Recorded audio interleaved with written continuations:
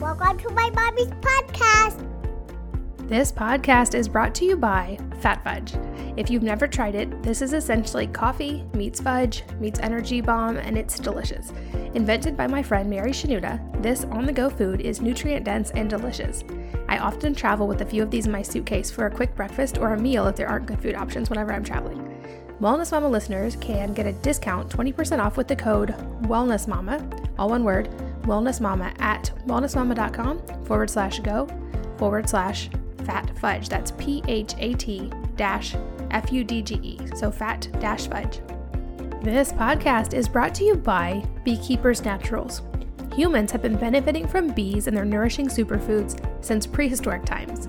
From Cleopatra using honey to keep her youthful glow, to Hippocrates prescribing propolis to cure everything from sores to bacterial infection, our healing relationship with bees goes way back. Beekeepers Naturals is dedicated to bringing the age-old benefits of bee products into modern times, and they offer really high-quality propolis, royal jelly, bee pollen, and raw honey, with many other products, and all of these are sustainably sourced from a company that's dedicated to protecting and improving the bee population. My personal favorites are their propolis spray, which helped me to head off a scratchy throat, and their bee elixir mix, which is a mixture of all of those ingredients, and it's a natural nootropic that I use on busy days. You can check them out at wellnessmama.com/go/beekeepers, all one word. wellnessmama.com/go/beekeepers. Hello and welcome to the Healthy Moms Podcast. I'm Katie from wellnessmama.com, and I'm here today with a really fun guest. I think we're going to have a great chat about some topics that are really important to moms. Dr. BJ Hardick is an organic food fanatic, a green living aficionado, and he spent the majority of his life in natural health care from the time actually he was a child. This is a topic he's known about. He's a chiropractor. He has a book called Maximized Living Nutrition Plans, which has been used in over 500 health clinics. He also has been featured on Mind Body Green, Food Matters, and the Huffington Post. He's on the board of managers for Max Living, which is a chiropractic organization dedicated to professional development. And he's presently writing their next publication, Align Your Health. And he's an amazing chiropractor and has an amazing mission, and I can't wait to jump in. Dr. Hardick, welcome. Oh, thank you so much for having me, and please call me BJ. All right, BJ, I'm so glad to have you here. I love always kind of starting with someone's story so that those listening can get an idea of where you come from, and yours is pretty awesome. So can you kind of just start from the beginning and tell us your story and how you got into health? Absolutely. Where do I even start? I know my parents always had just this concept, this underlying philosophy that really we were created to be healthy, even in the early days before there was a lot of education or a lot of access to information, they just really aligned with the philosophy that the body was supposed to work properly, provided we don't mess it up, So I know even before I was born, my mom really, really struggled with the fact that I was a difficult pregnancy for her. And she really, really struggled with the fact that, I was a C-section baby. But what they realized was, okay, my mom admitted, she's like, I lived in this lifestyle where I wore high heels and I sat at a desk for so many years of my life. I twisted my pelvis. I didn't really take very good care of my pelvic floor. I didn't work out. Years later, she's like, I recognized that I had to have a medical intervention because probably I could have taken better care of myself. Now, that's nothing to say that there's anything wrong with, somebody shouldn't be shamed because they have to have a C-section. But again, I understood right from those early days in terms of even how I'd made it onto this earth that my mom's feeling always was that the body was designed to operate in accordance with natural law. It was designed to work properly from the get-go. And, I think even in those early days, my mom felt really bad that I was a C-section or something, but she recognized that she had a really, really twisted pelvis, which really, kind of interests us to the whole chiropractic world. She didn't know a whole lot about that until she got very involved in chiropractic. But in those early days, the theory was always, hey, how is the body supposed to work in terms of what are the foods that we're supposed to eat? What's the amount of sleep that we're supposed to get? How can we listen to our bodies Because again, back then there wasn't a lot of education, a lot of information. It was really, really going on upon a lot of instinct. What's been very, very exciting is as we've moved forward, we've seen that, there's so much science to support this innate way of living. We see now everything's considered ancestral living, or like trying to live like our ancestors. But I think that was always my parents' philosophy from the get-go. It was that if something wasn't working out ideally, it's like, what did we potentially do that could have interfered with the body's natural processes? And again, same thing. So again, if the body was run down, it was like, why did the body get run down? My parents never raised me to think, hey, just what bug did you pick up? Because we know that all kids got exposed to bugs, but it was a question of, hey, so why did my body get run down? Why did my body become a little more succumb to one of those bugs or one of those germs at school, as opposed to the other kids who didn't? And certainly, what were the kids doing who were able to fight off all those infections? Or for instance, what were the kids that only spent one day at home instead of 1 week at home? What were they doing differently? So as opposed to looking at what's going on in the environment, the perspective was to say, what can we do that best reflects the innate wishes of the body so the body can operate as best as it possibly can, giving the body its own strength to live an abundant, healthy life, beat disease, thrive as best as we possibly can within our own limitations of matter, but certainly trusting in the body's innate potential and ability to always heal. And that really always was the chiropractic philosophy. And that always was the philosophy of my family as well. As, again, look at the way the body was designed, don't interfere with the natural processes, and be able to thrive and love life and live a healthy, expressive life. Just don't interfere with the natural processes, because the body was designed to be healthy from day one. Yeah, I love that. But you went through some health struggles of your own, didn't you? That like kind of formed your opinion? Absolutely. So even though, my parents, very much had this concept of saying, okay, hey, so, obviously it makes sense if you look at the way I would say my nutrition plan, you look at how the world is formed, look down at the world from outer space. The world is, 70% water, and the body is like close to 70% water. So what's the number one thing we should be eating? Water. Then you look down at the earth, what do you see? A lot of green. Okay, the next thing that should be going to the body, a lot of greens. So my parents based all of the nutrition choices as best as possible on, what foods would be naturally available to my own indigenous environment, trying to get foods as close to the earth, getting those into the body. None of us were perfect. Many of us, strayed through high school and college, and I was certainly one of them.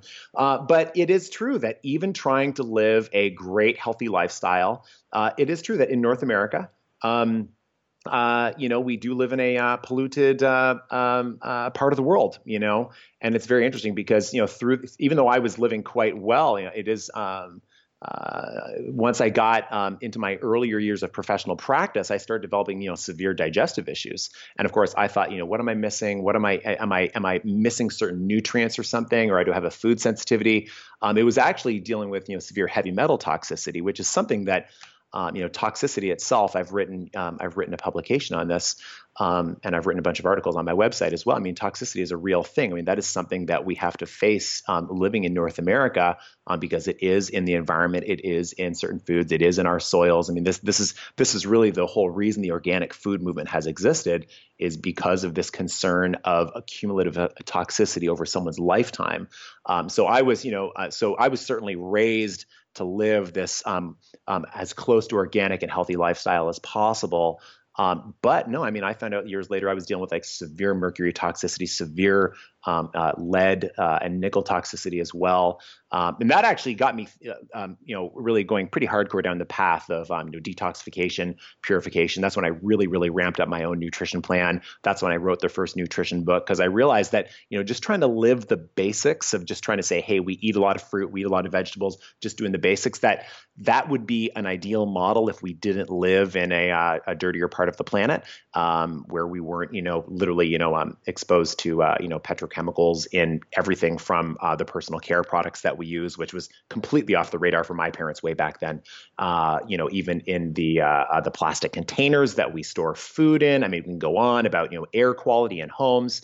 But so, detoxification became more important to me, I say, in the last 10 to 15 years. But again, what does that come down to? It comes back down to that philosophy of saying, the body was designed to function properly. Let's not mess up the body's innate wishes. So as a chiropractor, that philosophy was always anchored in the understanding that if we distort the physical structure of the body, that can distort the functioning of the body. Well, I also realized that there can be chemical interference in the body.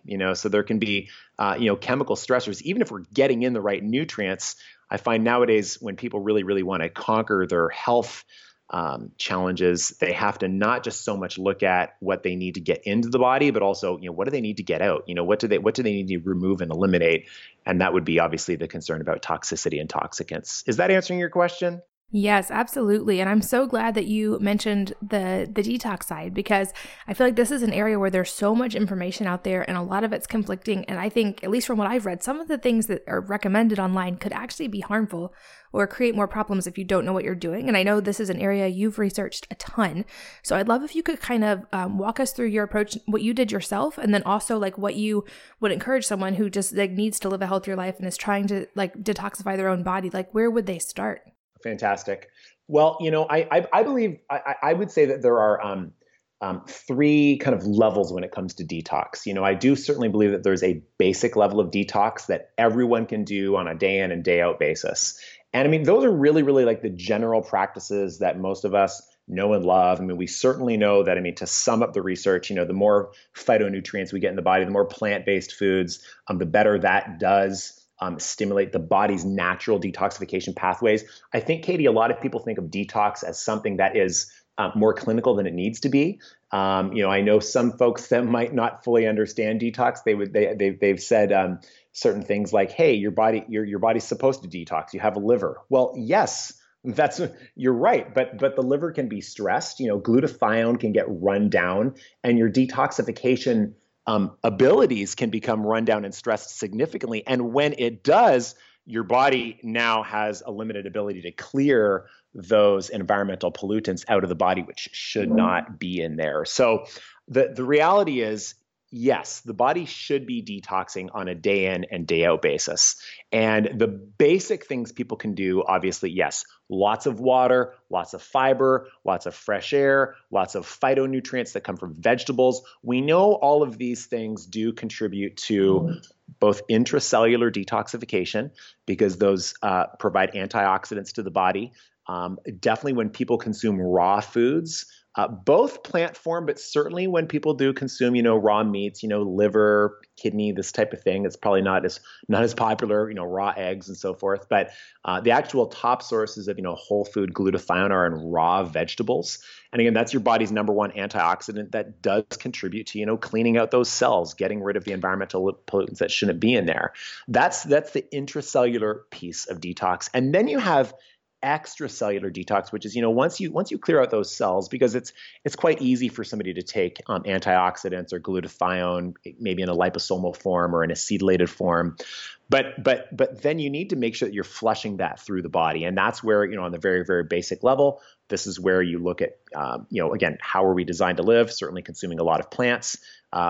Also, one of the other basic things people can doing for basic detoxification is some carbon-based elements. You go to any health food store, and some of the top things they'll recommend for detoxification would be bentonite clay, activated charcoal, diatomaceous earth. And I was with another speaker years ago, just a couple years ago at a seminar, and he brought up the perspective that because we've now modernized our lives and we're living inside these homes and we've really detached ourselves from the earth, human beings, like we're far more sanitized than we ever used to be. And we've become the only species now that somehow isn't like inhaling earthly elements on a regular basis. In fact, every other element somehow is, either eating or sniffing the earth. I mean, it sounds gross, but when you think about it, it's true. So we've actually lost that inhalation of earthly elements. And so frankly, we find when we do get those in the body, those are magnets. They do trap endogenous materials that shouldn't be in there. They do get it through the body. So that's where, you hear about people that, they spend a week in the rainforest and they feel great. Well, yeah, I mean, they're inhaling the earth and they're probably getting it in through some of their foods. We wash every last fruit and vegetable. We want everything so perfectly clean. And I'm not suggesting that anybody, has food from unclean sources, but at the same time, soil-based organisms, eating some of those earthly elements, does help to cleanse the body. So get the nutrients in as well. So those are basic things that people can do. And I think people understand that this is, again, respecting, the way the body was designed to operate in the first place. I mean, it is so bad the amount of time people spend indoors now. And I think more and more as my life has gone on, I'm constantly looking for a way to get outdoors every single day. And again, part of it is just, I feel that I operate better. I live in a fairly northern climate. I'm in Canada. Yes, it's cold, but I still know that when I'm outside, I'm getting fresh air. I'm getting, obviously I'm getting activation of vitamin D, which benefits my immune system and tons of other functions in my body. But getting outside does contribute to detoxification.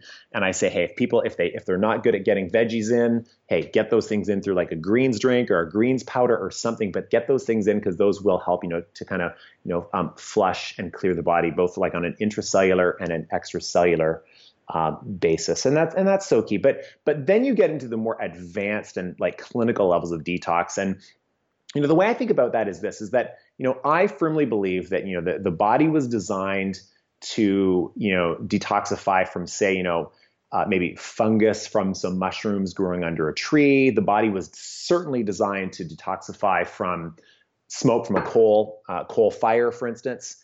But we've now created petrochemical products, and some of these are in personal care products that go on our skin. They do get into the body. I know in my case, I was severely toxic with mercury. So that was, 10 times higher than mine was 5 times higher than what was considered the acceptable level of mercury in my body at the age of 30. So, my personal belief is that, our body's detoxification abilities have become very, very stressed because we're no longer just dealing with that little bit of, fungal toxicity from some mushrooms in the environment. We're actually dealing with, man-made chemicals that really, should not be in our bodies. They should not be in care products that we, smear onto our skins and sometimes get in the body in other fashions. And the biggest concern with the organic food movement, for instance, has never so much been that, one single inhalation or absorption or swallowing of a small dose of the chemical once would be a problem, but that it's the concern about the long-term exposure to these things. And that's certainly where the movement feels that a lot of the studies are lacking. So my personal experience has been that yes, I have been tested for toxicity, and it has been real. And at that point, that's where I have had to seek professional expertise. And what I mean by that is my body became so stressed where like my glutathione levels were down, my heavy metal levels were so high, my body couldn't just quickly clear that just because I ate more fruits and vegetables. I needed to do some more advanced supplementation. And that's really where I really see the world in the United States. Certainly look at like what's going on with the Institute of Functional Medicine, things that a lot of the doctors involved there are doing. Other very, very advanced medical doctors and progressive naturopathic doctors are doing. They're really looking at like, wait, how can we get to these advanced levels of detoxification that maybe people can't achieve on their own? So I would say in any of these, there's lifestyle choices that people want to be able to make, which is minimizing the chemicals in their life. And again, I know that those that might contest the word chemicals will say, well, everything is chemical. Yes, I get it. But go back to that philosophy. How was the body designed to operate? Were we designed to be, having our babies, chew on toys and soothers that are made of petrochemicals? The answer is no. So this is something that human beings did. And the book that I highly recommend for people if they really, really want to dig deep into the science, well, and first of all, I'll offer this to your audience, but I did put together an ebook called Real Detox, which goes through my whole story, which we'll talk about more if you want, but it's just on drhardick.com/real-detox. And again, I go through my whole story in terms of how I, discovered that I was dealing with high mercury and lead and what I did to get it out. And what that process looked like. And I go through specific supplementation that I did and ones that others might consider, certain foods that certain others might consider, and how they can also test themselves, test their environments, test their homes. That's all in my ebook, Real Detox, on my website. But then, the other great book is called Slow Death by Rubber Duck. Have you seen that one? I have heard of it. I haven't read it yet. It is amazing. It's by two genius guys right here in Canada, actually. And I mean, you look at the realities of just, I mean, you even just look at the realities of just, the slow leaching of chemicals in foods, water, the air that we breathe. And a lot of it's because of our modernized, industrialized society. So it is a significant and legitimate concern. And that's where, so in Max Living, we talk about there being like 5 essentials to a healthy body. Everything from like a healthy nervous system and healthy nutrition and healthy oxygenation through exercise, and then certainly a healthy mindset as well. I wish we didn't have to have the other essential, which was like minimizing toxins, but minimizing toxins is so critical in the 21st century. I agree 100%. And it's sad to think, because I agree when people say like in a perfect world, the body would just naturally detoxify. That's true. But unfortunately, we don't live in a perfect world. And I say that to parents all the time. Like we have a unique responsibility in today's world to be proactive with our kids, because like for those of us like you and me who have already been through health struggles, you don't want to wait till you have to be reactive and have to like undo all the damage. And I think that's when moms have a really unique position, is that we can, like your parents did, try like to the best of our knowledge, try to like raise our kids in a less toxic environment and to support the body and keeping out the harmful levels of things. And I know for me, like a big area of research has been plastic exposure, because when I started researching this, literally like it sent chills down my spine, because they're finding plastic under 30 feet of ice on the ice caps, the polar ice caps. And this is not normal. Basically, the entire earth is saturated now with these chemicals that are endocrine mimickers, and they have all these horrible effects on the body, and they are everywhere. So I'm with you on that. I think it's a big problem. Unfortunately, we don't live in a non-toxic world. And there are things like you mentioned, like just going outside, spending more time getting vitamin D or in contact with the earth, that are wonderful and free. But sometimes we do have to be a little more proactive. And I'd love to hear a little bit more about your story. How did you recover your health once you had gotten to that point of heavy metal poisoning? Yeah, so I was working with an integrative practitioner from the United States, and I had actually had some lab work done. So for folks that actually do, because there does come a point where, and this is where, I hope that my biggest message for anyone and everyone is always that when you are struggling in your health, never give up on the principle of what you're saying there, Katie, but sometimes reevaluate the application or the practice of it. Meaning, the principle is still that the body is designed to heal itself. It just needs no interference. But I mean, that doesn't come just because you snap your fingers, So for instance, you might think, okay, well, I've done what I can to detox. Well, did you take that many layers further? So in some people's cases, they literally do need to take it many layers further and get some of the proper testing done. So like Doctors Data, for instance, is probably the leading company in the United States that doctors turn to order like urine toxic metals tests. And again, this is in my ebook, because I just wanted people to know, kind of what I went through. But again, I had all of my urine toxic metals tested. And of course, I had to do a supplement while I was doing that. I had to do a chelating agent. If you actually look at the word chelating, it by translation, it means it's like you're clawing something out. And again, there are chelating agents that are aggressively, bind up heavy metals. So, I had to take a 24-hour test, take a chelating agent. Back then I used DMSA, but through the years, different doctors have done DMSA, they've done DMPS, but EDTA. But I basically took a chelating agent for 24 hours, peed into a jar for 24 hours, took that sample, sent it in, and then sure enough, what the test showed is that although the acceptable level of mercury would have been considered a 5, mine was like a 27. And it was completely off the chart. And the gentleman from the lab looked at it and said, that is the highest level of mercury that I've ever seen on any of these tests. Now, what's interesting is that, we looked at my mom's tests as well. And her tests also showed that she was that high in mercury.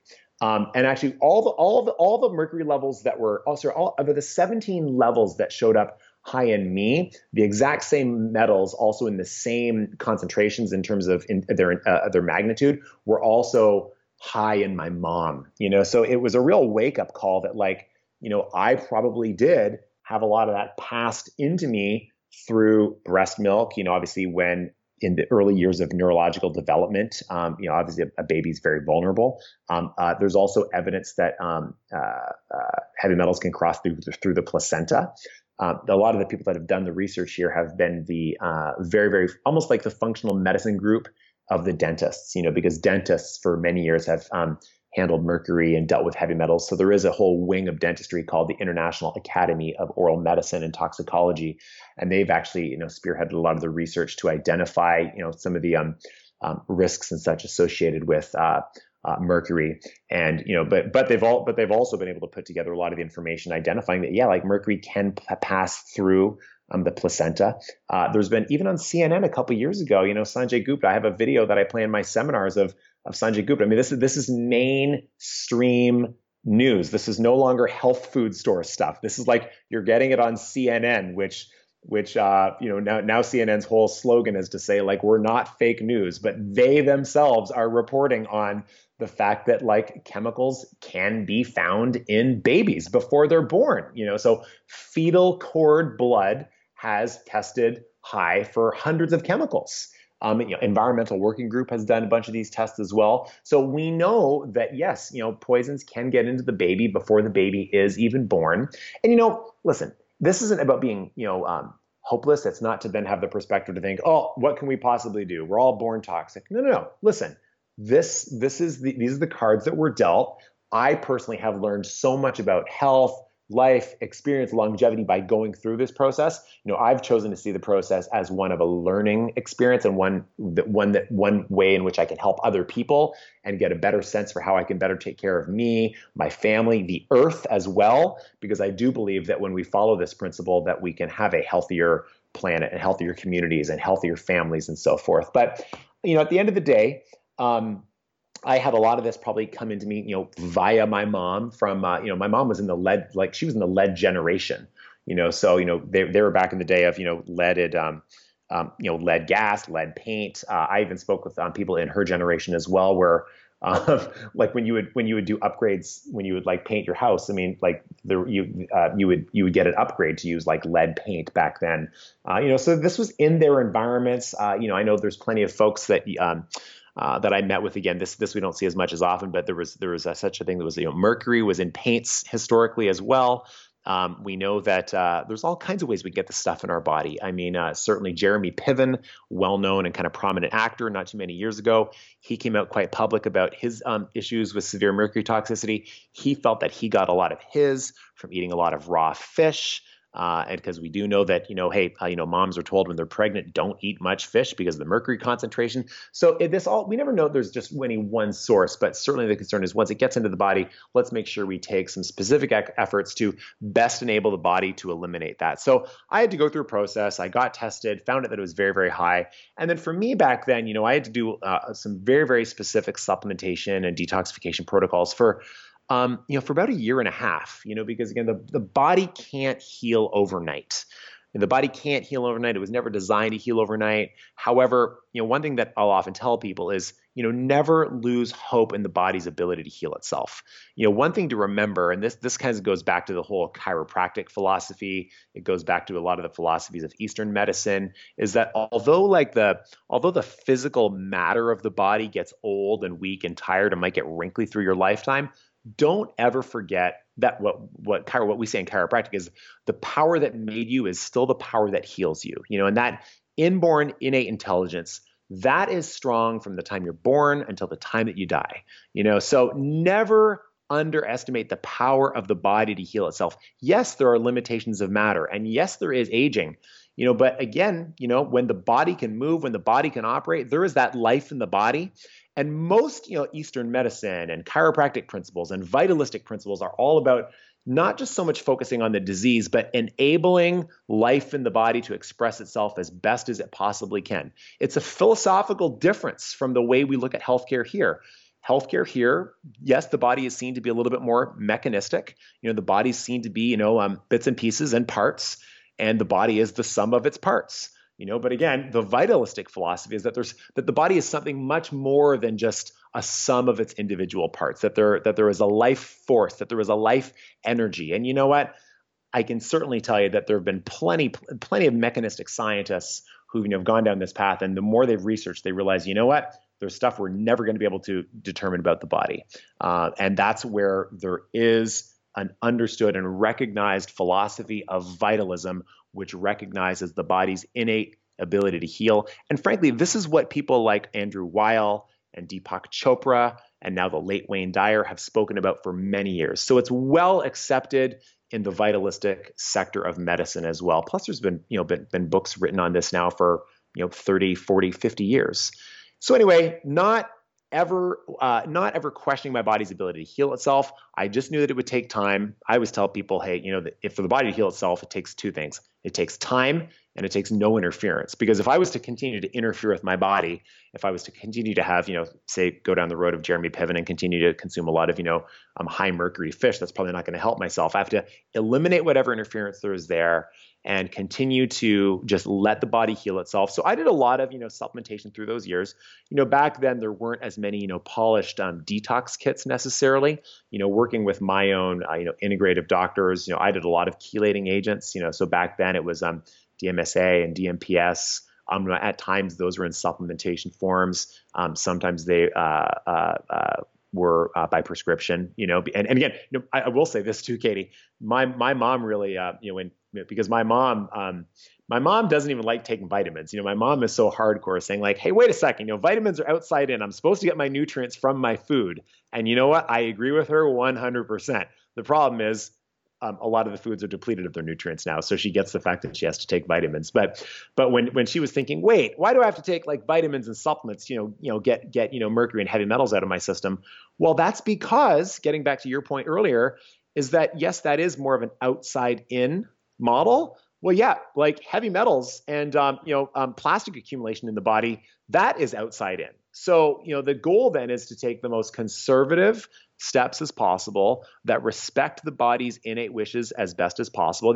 This is where we get into now what you'd call a hack, right? So we never used the term biohacking 10 years ago, but that term now pretty much means, okay, what are these, a biohack is almost like a Jimmy switch. Like, what can I do that still respects the body's great creation, but what can I do that is not so much treating a disease, but it's going beyond those basic protocols that's going to best enable detoxification in my body or best enable my body to live in this environment that we've created in North America. So I did a lot of, supplementation, or I guess hacking. I've never really called it that, but it is a biohack to some degree. It's, taking certain supplementations, taking certain supplements and even prescribed supplements back then, to really, bind up and trap mercury, get it out of my system. Back then it was a lot more difficult. I think there's been a lot more advanced protocols developed now. But sure enough, I went in, and the other thing too, I went on a very, very strict, back then what we would now call more of a ketogenic diet, so I wanted to ensure that my body had the best ability to heal, and I knew it couldn't have any inflammation. Therefore, I needed to, reduce sugar and anything that turned into sugar. So this is still my advanced nutrition plan that I teach to people, which is, I don't really call my advanced nutrition plan a ketogenic plan, but in essence, when you eliminate grains and sugar and your higher sugar fruits, you're bordering on keto. You're bordering on a keto diet for sure. But again, I don't think that fruits and vegetables. I don't think that the higher sugar fruits like pineapple and papaya and mango are a bad thing. God put them on this earth. However, it is true that some people therapeutically do much better when they eliminate those higher sugar foods from their body, and that is kind of like a hack in essence to best enable the body to heal and detoxify. So I did that very, very strict for about a year and a half. I actually retested all my heavy metals a year and a half later. I had cleared 90% of the mercury that was in my system. And what's very important is if people are going to do a follow-up test with anything, whether it's a food sensitivity or their weight or a level of toxicity, it's so important that you retest that you retest the same way. All too often I'll meet individuals who will have done a test, but they don't redo the test, so they find out that they have a food sensitivity to carrots.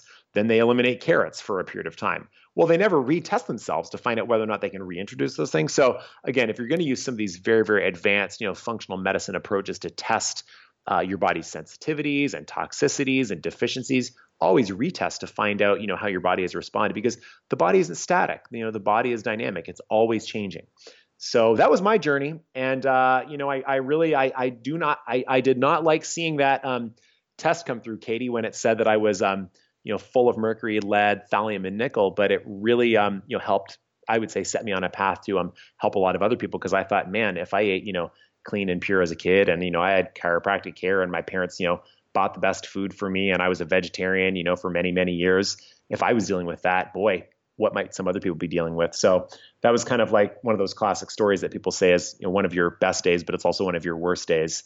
And I would really say in the last 10 years, I've, really dedicated so much of my time just to ensuring that people can, again, get ground, not only understand the practical steps, but get grounded in that philosophy of respecting the body's innate design and abiding by it, so that we have the best opportunity possible to thrive. That's what it's all about. Yeah, I love that. And to highlight a couple things you said, I've seen you mentioned you having heavy metals and that you notice the same problems in your mom. And I know you've probably seen it too. There's some really interesting research about heavy metals being passed on from mother to child.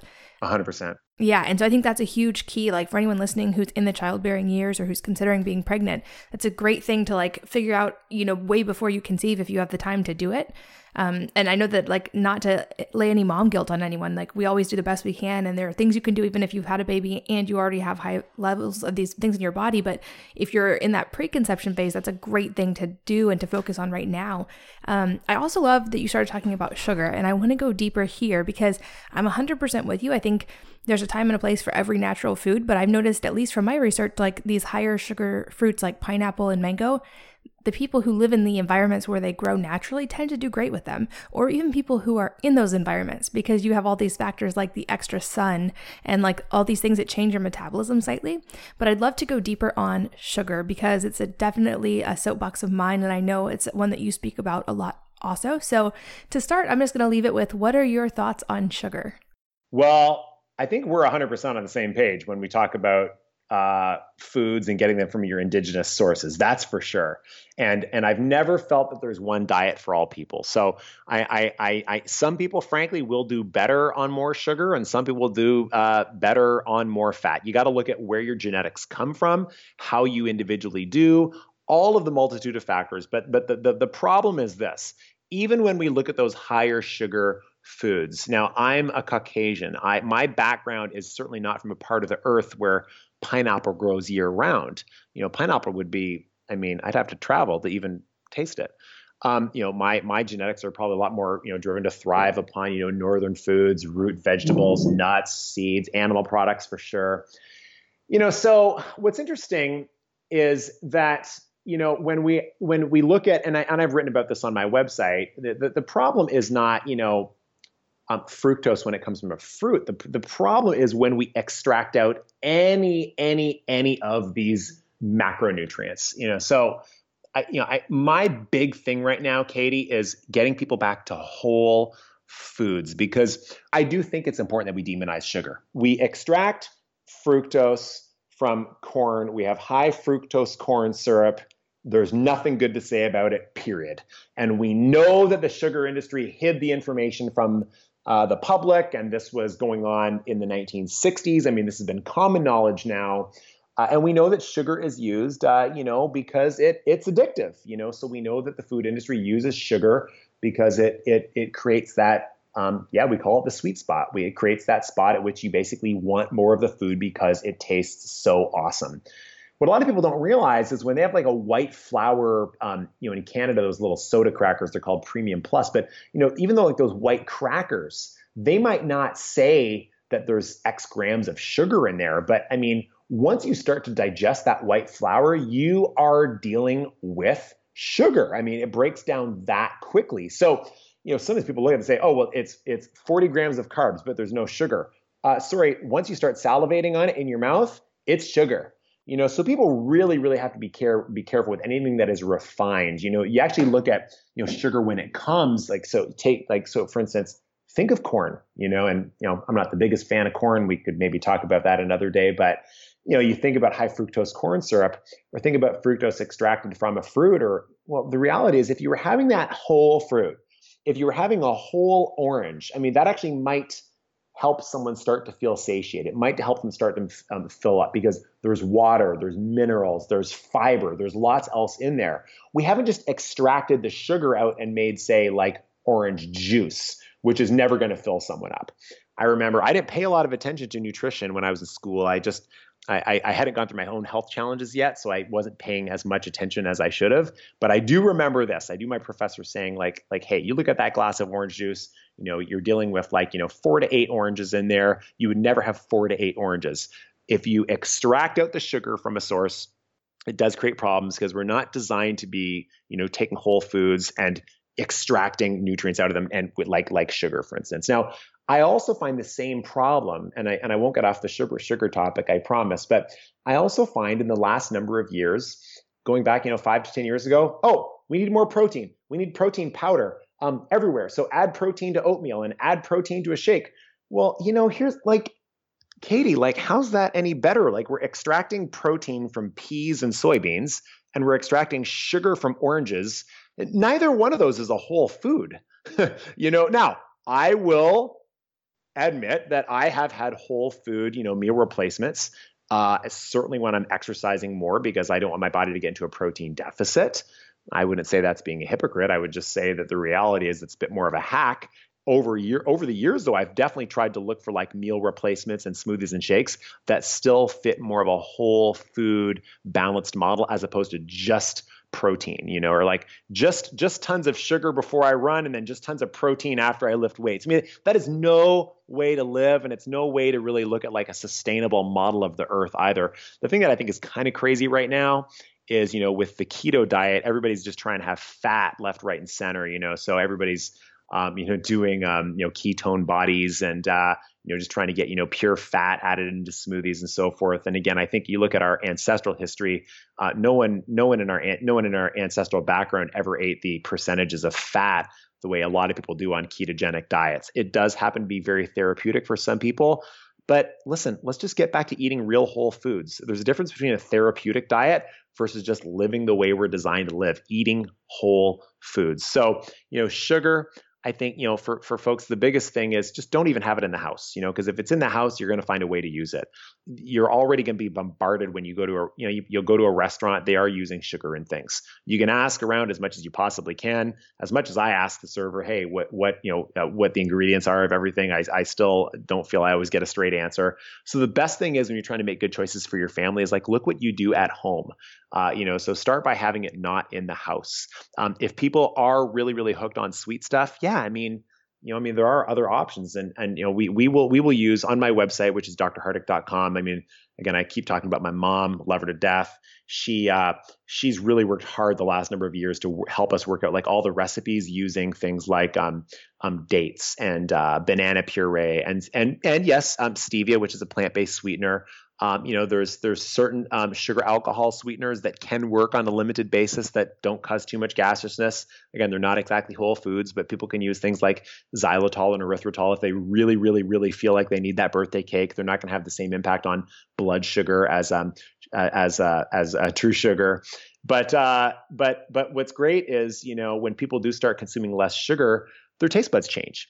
And people usually they're crazy for 2 weeks. So the goal is you got to just get it out of the house, stop eating it, commit to doing 2 weeks with no grains and no sugar. And people will kind of go crazy for 2 weeks, but you know what? 2 weeks later, they don't even miss it because the body just starts to get used to a new way of eating. And I have yet to meet anyone who gave themselves 2 weeks of getting off sugar who was still craving the stuff 2 weeks later, unless they cheated. And if they cheated, they still probably want sugar 2 weeks later. But if they just get it out, it sets up a different hormonal response. They just start doing so much better, and it can be done. And what's amazing is think of all the different tastes that we're supposed to experience: sweet, sour, bitter, salty, pungent. Right? And also some of the sweetness and the deliciousness that just naturally occurs in certain vegetables. So unfortunately, a lot of us were missing out on the true flavors of actual whole foods just because we're just so, addicted to the taste of sugar, and then not even like letting some of those other flavors in. And what's also very, very interesting is, I've, through the years known Sayer G from Green Med Info quite well. He has a number of great articles on Green Med Info talking about just like the healing benefits of all the foods that fit into that bitter category. We continue to see that the foods that fit into that bitter category, they're all super healthy, provide great benefit to the body. So it's about getting a variety in there. And, if you live this way and you do eliminate sugar, most people do say, I don't keep sugar in the house, but then I took the kids to a birthday party, out comes the birthday cake. And you know what? My kids had a little bite of it, but then they just put it aside, right? Because they've developed a different taste palette. And you know what? There's nothing wrong with having a couple bites of cake if the kids are at a birthday party. The problem is if they're addicted to it because they're having it all the time. So that's the thing that I've consistently seen is that when we lick the sugar habit, as the book is called, the desire is just not there, and people realize that they feel like garbage when they consume it. So that's me and my relationship with sugar. I'm absolutely in alignment with you on that. And I agree. That's my advice to moms all the time is just don't even have the sugar in the house. And I think you answered it perfectly. The objection I usually get is, it's not balanced to raise your kids with like a really severe position on any food, or like where you're like depriving them and then they feel like it's a treat and then they want to go out and eat it. And I think that's the key is we are responsible for what we serve in our own homes, what we put on the table for our kids, and we don't have to serve sugar here. And I am the same way. We don't do that. But also, if they eat a bite of cake at a party, it's not going to ruin all that work at home. And that also gives them a balance. They're like getting the chance to try those things, but we're just not feeding them at home. This podcast is brought to you by Fat Fudge. If you've never tried it, this is essentially coffee meets fudge meets energy bomb, and it's delicious. Invented by my friend Mary Shanuda, this on-the-go food is nutrient-dense and delicious. I often travel with a few of these in my suitcase for a quick breakfast or a meal if there aren't good food options whenever I'm traveling. Wellness Mama listeners can get a discount 20% off with the code WellnessMama, all one word, WellnessMama at wellnessmama.com/go/fat fudge. That's PHAT-FUDGE, so fat-fudge. This podcast is brought to you by Beekeepers Naturals. Humans have been benefiting from bees and their nourishing superfoods since prehistoric times. From Cleopatra using honey to keep her youthful glow, to Hippocrates prescribing propolis to cure everything from sores to bacterial infection, our healing relationship with bees goes way back. Beekeepers Naturals is dedicated to bringing the age-old benefits of bee products into modern times, and they offer really high-quality propolis, royal jelly, bee pollen, and raw honey, with many other products, and all of these are sustainably sourced from a company that's dedicated to protecting and improving the bee population. My personal favorites are their propolis spray, which helped me to head off a scratchy throat, and their bee elixir mix, which is a mixture of all of those ingredients, and it's a natural nootropic that I use on busy days. You can check them out at wellnessmama.com/go/beekeepers, all one word. wellnessmama.com/go/beekeepers. And I love what you said about fasting and ketosis, because I've seen the same thing. People who are like drinking MCT oil or coconut oil to try to stay in ketosis. And at least the studies I've seen, there are tremendous benefits to fasting and to being in ketosis for as far as like cancer research and longevity. But almost always when this happened in natural populations, it went in line with a ton of vegetables because that's what they had. So it was like green vegetables, tons and tons of green vegetables, which are also estrogen binders, which also help with hormone production. They have all these other benefits. And so that's my take on keto. And I do go into ketosis quite often, but I'm going into it with tons of green veggies, moderate protein, and only some healthy sources of fat. And that's when I feel great personally. And I think that, if anything, the research, at least from what I've seen right now, is bearing out that the true answer is, like you mentioned, nothing works for everyone. And the answer is variety, because even being in ketosis all the time, your body adapts and it's not actually good for you. And I noticed that a while back for myself. If I tried to stay in ketosis too long, I would eventually start feeling bad.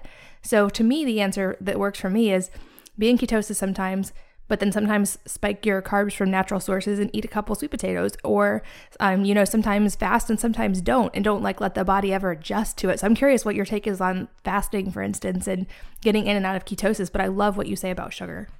Well, I mean, again, I do believe that the body historically had to go periods of time without food, and you know what? It was probably by design. And certainly there's an evolutionary argument to it as well about, strength and being and beating disease.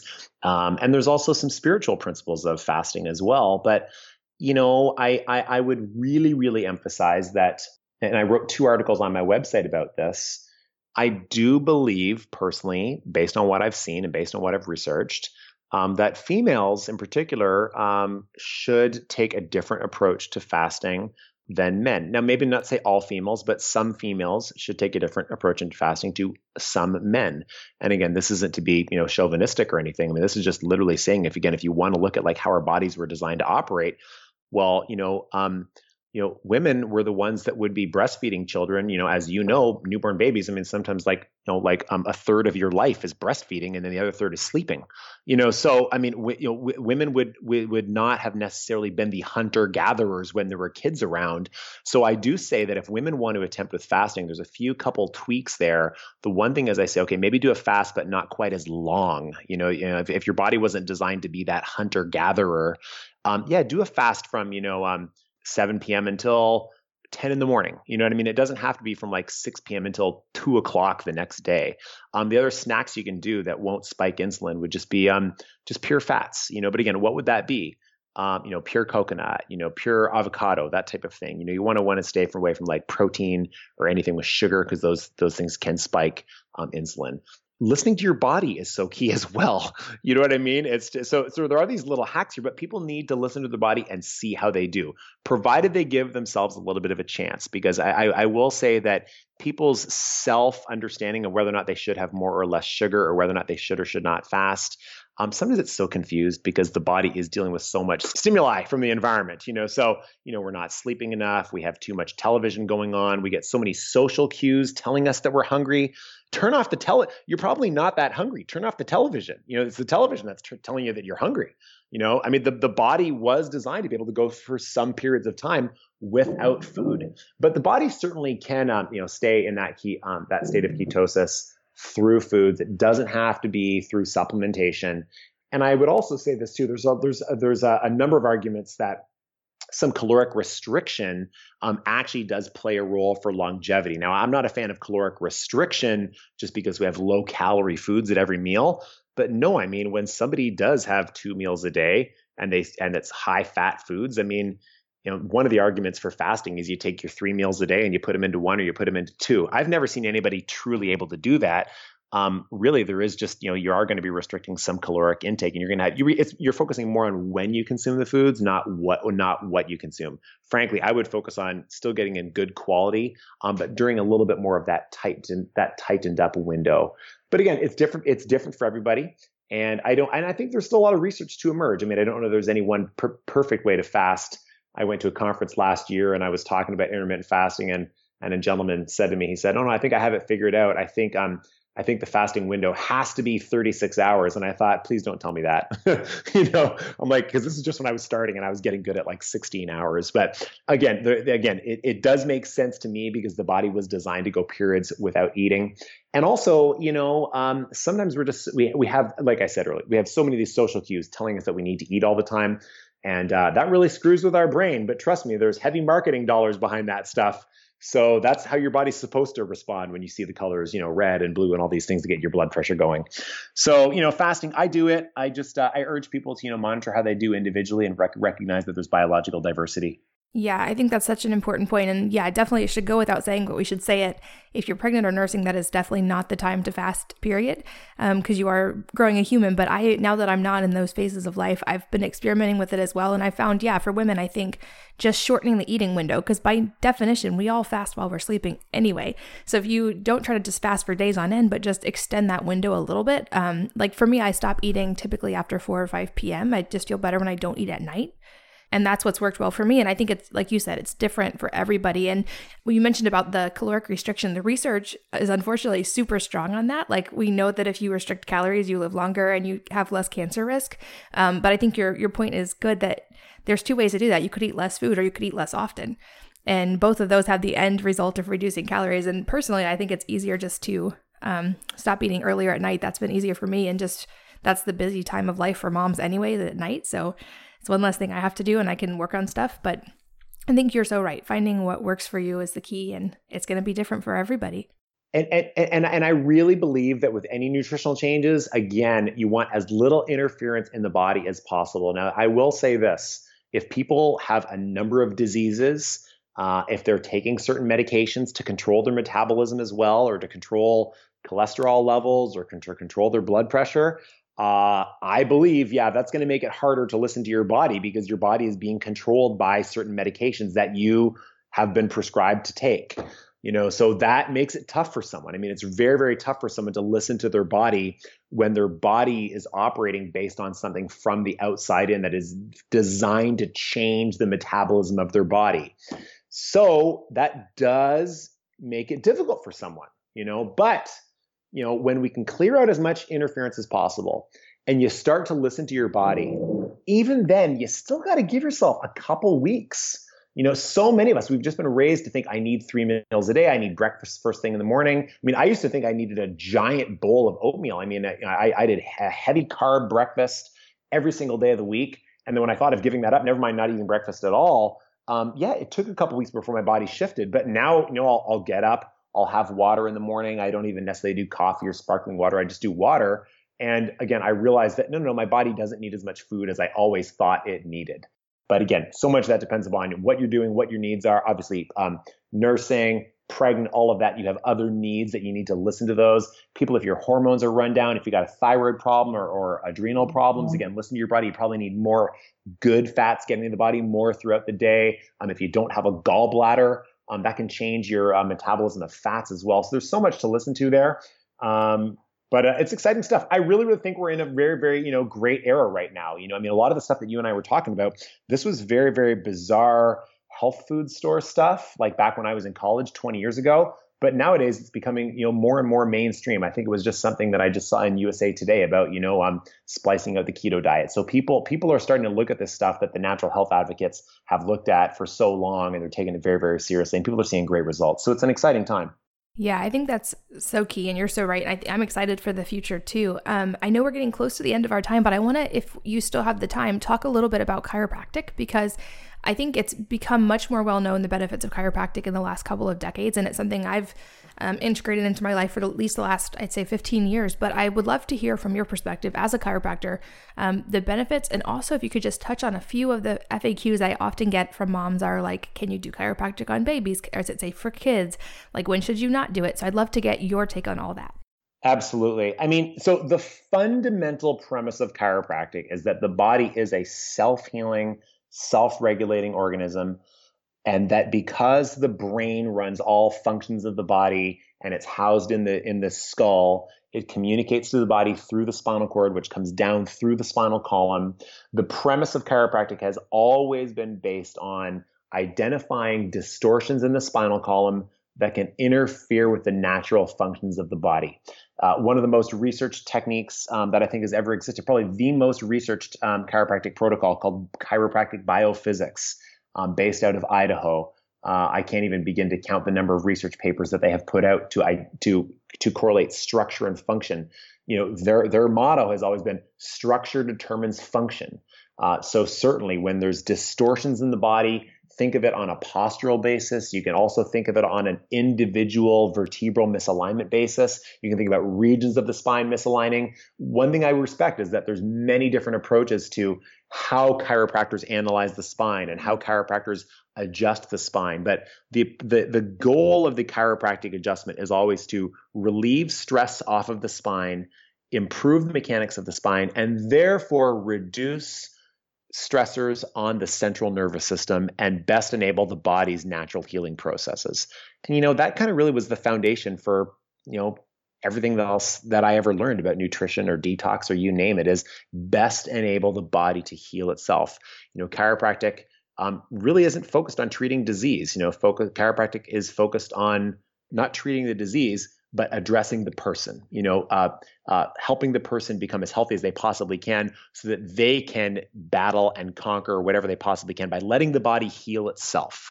Again, chiropractic, rooted in chiropractic philosophy, emphasizes that there's an innate intelligence, that the body is designed to heal itself, that the body knows how to heal, provided there is no interference. So in chiropractic, classically, you would look to the spine, and certainly there's mechanical issues. I mean, clearly people know that if their pelvis is twisted, that can cause aches and pains in their back, can cause shooting pain down their legs. I mean, this is really the most mechanistic view of chiropractic that we can consider, but certainly reducing stressors on the spine, taking pressure off the nerves that way can relieve a lot of things like back pain and sciatica. Same thing for people whose necks are cranked way forward because they sit at a computer all day long. Yeah, I mean, when if you take the weight of your head and jut it forward 2 inches, I mean, it creates tremendous stress through the joints in the neck, tremendous stress through the whole spinal column, really. And yeah, you need to be concerned not only about the mechanical pressure on those joints when you get into those horrible postural positions, but also the impact that it has on the central nervous system, which is housed inside the spinal column. So therefore, chiropractors have always been, focused on improving the structure of the spine for the benefit of improved expression of the central nervous system, which really runs all functions in the body. So when I was a little kid, actually my father's a chiropractor, and when I started working in his office, which then became my office when I purchased it when I got out of school and started seeing patients myself. But even when I was a little kid, I mean, I remember people coming in not to treat their conditions, but I do remember people coming in with conditions, right? So I remember people coming in with digestive issues. I remember people coming in with allergies. I remember people coming in with vision issues. I remember people coming in with headaches. And, my father's message was never that he could promise that the distortion of the spine was the sole cause of their digestive issues. But he always would emphasize that the body is better able to heal itself without those spinal stressors, which are known as subluxations. That's the chiropractic term, at least, that it's better off without those subluxation complexes than it is with them. And then sure enough, we'd have people come in, I mean, little kids with constipation and little kids with allergies and people with sciatica and people with respiratory issues. And I remember kids that used to, have to use a puffer. They didn't have to use their puffer quite so often. I remember even one of my first patients when I started incorporating a lot of nutrition was a guy who, had high blood pressure. We started adjusting him, and his blood pressure issues went away. And I figured he started to incorporate some of the nutrition plan that I had recommended, and he hadn't. It's just that, we know that there have been studies done on the role of the nervous system and its control over things like blood pressure. So we do know that structure does influence function, and that's where people I would say with any health condition, if they felt stuck, they shouldn't feel stuck until they've at least tried chiropractic. So questions related to kids, yeah, I mean, it's kind of funny because we talked about kind of my history about me being a C-section baby. Well, yeah, like what kind of stress do you think my body went through before I could even get onto this earth? I tried to come out the natural way. They twisted and tugged, didn't work. Then they had to, unzip my mom higher up, pull me out the opposite direction. There is such a thing as a traumatic birth, so there's a great organization within chiropractic called the International Chiropractic Pediatric Association. The International Chiropractors Association also has a council on pediatrics. So there are 2 different organizations that do a ton of continuing education on how to address, those slight distortions that can occur on any of the bones of the skull. And the upper cervical vertebrae when there are traumatic births, or for babies that might have been subluxated in utero if the mom had a severely, severely twisted pelvis. Now, I'm going to give you though the contrast on this because it might be a question that you would often get is, with babies. I mean, people say, do babies really need adjustments? Well, hopefully no. Hopefully no. I had a little baby come in to get checked yesterday. The baby is 2 weeks old, and the mom has taken very, very good care of herself. And again, I don't want to. You said you use the term mom guilt, and I don't want to shame anyone. I mean, if somebody is not able to exercise through their pregnancy, or if they're up against some type of condition, they're having difficulty. But this mom, I would say, took very, very good care of herself through her pregnancy. She received adjustments every 2 weeks. She remained really, really solid with her food. The baby flipped from head up to head down on time. She was able to exercise throughout her pregnancy. And you know what? Baby comes out, and baby was born within 2 hours. Now, but you know what? It's the one thing that I have seen, is that we never want moms to feel like there's like a badge of honor just because you have a quick delivery. But I think it is something that more moms would love if they could have one. But by no surprise, this baby, popped out like a football after basically 2 hours. The baby's head was down. There was no version process used. So meaning a physician did not have to turn the baby's head to lift the shoulder out. There were no forceps used. There was no vacuum extraction device. I mean, a vacuum extraction it's a vacuum suction cup that goes on the baby's head to extract the baby out of the womb if the baby's having difficulty getting out.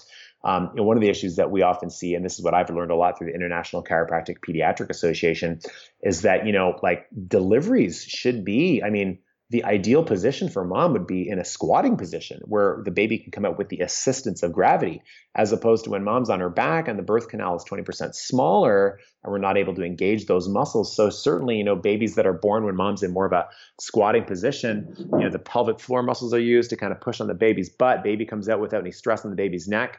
So yeah, I checked the baby yesterday and there was no adjustment, however, the flip side of that is I, worked with a mom within the last year whose baby was posterior, and certainly there was an attempt to turn the baby internally before they induced delivery. So that baby has had a severe rotational issue in the baby's spine. A baby couldn't rotate to one side after going through this birth trauma. So again, I do believe deep down in my heart that, if we were born onto this earth without interference, and then we didn't start getting into car accidents and we didn't start using cell phones and sitting at desks and all this, we'd probably need a lot less chiropractic care. The body was designed to heal itself. Unfortunately, look what we've done to the body, including even sometimes as early as the birth process. So that's why a lot of wellness chiropractors do look at babies. In fact, I would say the majority of wellness chiropractors do look at babies. There are certain certifications where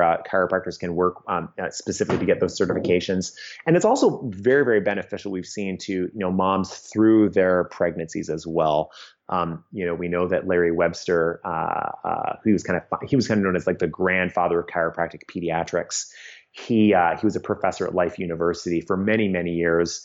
He developed the in utero constraint technique that proved to be very, very successful for moms whose babies weren't flipping by week 32, which is a really, really just super gentle adjustment of the pelvis that just, relaxes things, best enables the baby to flip on the baby's own. I would say a much more conservative approach and much safer than maybe some of the more manual attempts to force a baby to turn. So I do believe that chiropractic can and should be a critical piece of people's healthcare, and it's part of the health team. Most of my patients, I take care of a ton of nurses and people within the medical profession that actually consider, the chiropractic route to be aligning with, how to not get sick. And then we have emergency medicine for when we do get sick. So, chiropractic has always been, a family thing for me, and I certainly take care of kids. And I think if people are looking around the country for people that they can go see, I think it's probably fair to say that most chiropractors, a good percentage of chiropractors, because obviously your audience would have a lot of kids, chiropractors that generally are aligned with the wellness philosophy probably have gone to a lot of the schools that also think about pediatrics and whole family health. So it's not too difficult to go on somebody's website. And obviously, I fully endorse the International Chiropractic Association and the International Chiropractic Pediatric Association, and obviously Max Living, the organization with which I'm involved. And there are others as well, and I'm sure I'm naming one or two. I'm sorry, but I certainly know that if people are looking for a chiropractor who really embraces wellness, go to their website, and I believe that if there's information on there about kids and families and growing up healthy with preventative checkups. I know it sounds cheesy, but the old adage is that an ounce of prevention is worth a pound of cure. We certainly have seen that when kids receive spinal care, making sure that their posture and their alignment is strong through their lifetime and that they're free of subluxation complexes, using the number of tools that we can use to identify those things. I've certainly seen kids live much healthier and happier lives. And that's what it's all about. So I think, to me, chiropractic isn't just the profession. It really is that philosophy. I know sometimes we call it like the Eastern philosophy or maybe more of the vitalistic philosophy, but that chiropractic philosophy really is rooted in the basis that the body is designed to heal itself, provided there's just no interference. Yeah, such a great point. And I think this has been an awesome, really knowledge-packed episode, and I appreciate your time so much, BJ, for being here. This has been really great, and all the links you talked about, I know you have blog posts on several of the things we've mentioned. I'll make sure those are in the show notes at wellnessmama.fm, along with the link to your ebook that you mentioned, so people can find that. But real quick, just let people know where to find you online. drhardick.com. So that's Dr. Hardick, which is spelled HARDICK.com. That's easiest. And of course, it's Facebook, Dr. Hardick, Twitter, Dr. Hardick, Instagram, Dr. Hardick. Easy enough. Thank you so much for your time. Thanks, Katie. And thanks to all of you for listening, and I will see you next time on the Healthy Moms Podcast. If you're enjoying these interviews, would you please take 2 minutes to leave a rating or review on iTunes for me? Doing this helps more people to find the podcast, which means even more moms and families can benefit from the information. I really appreciate your time, and thanks as always for listening.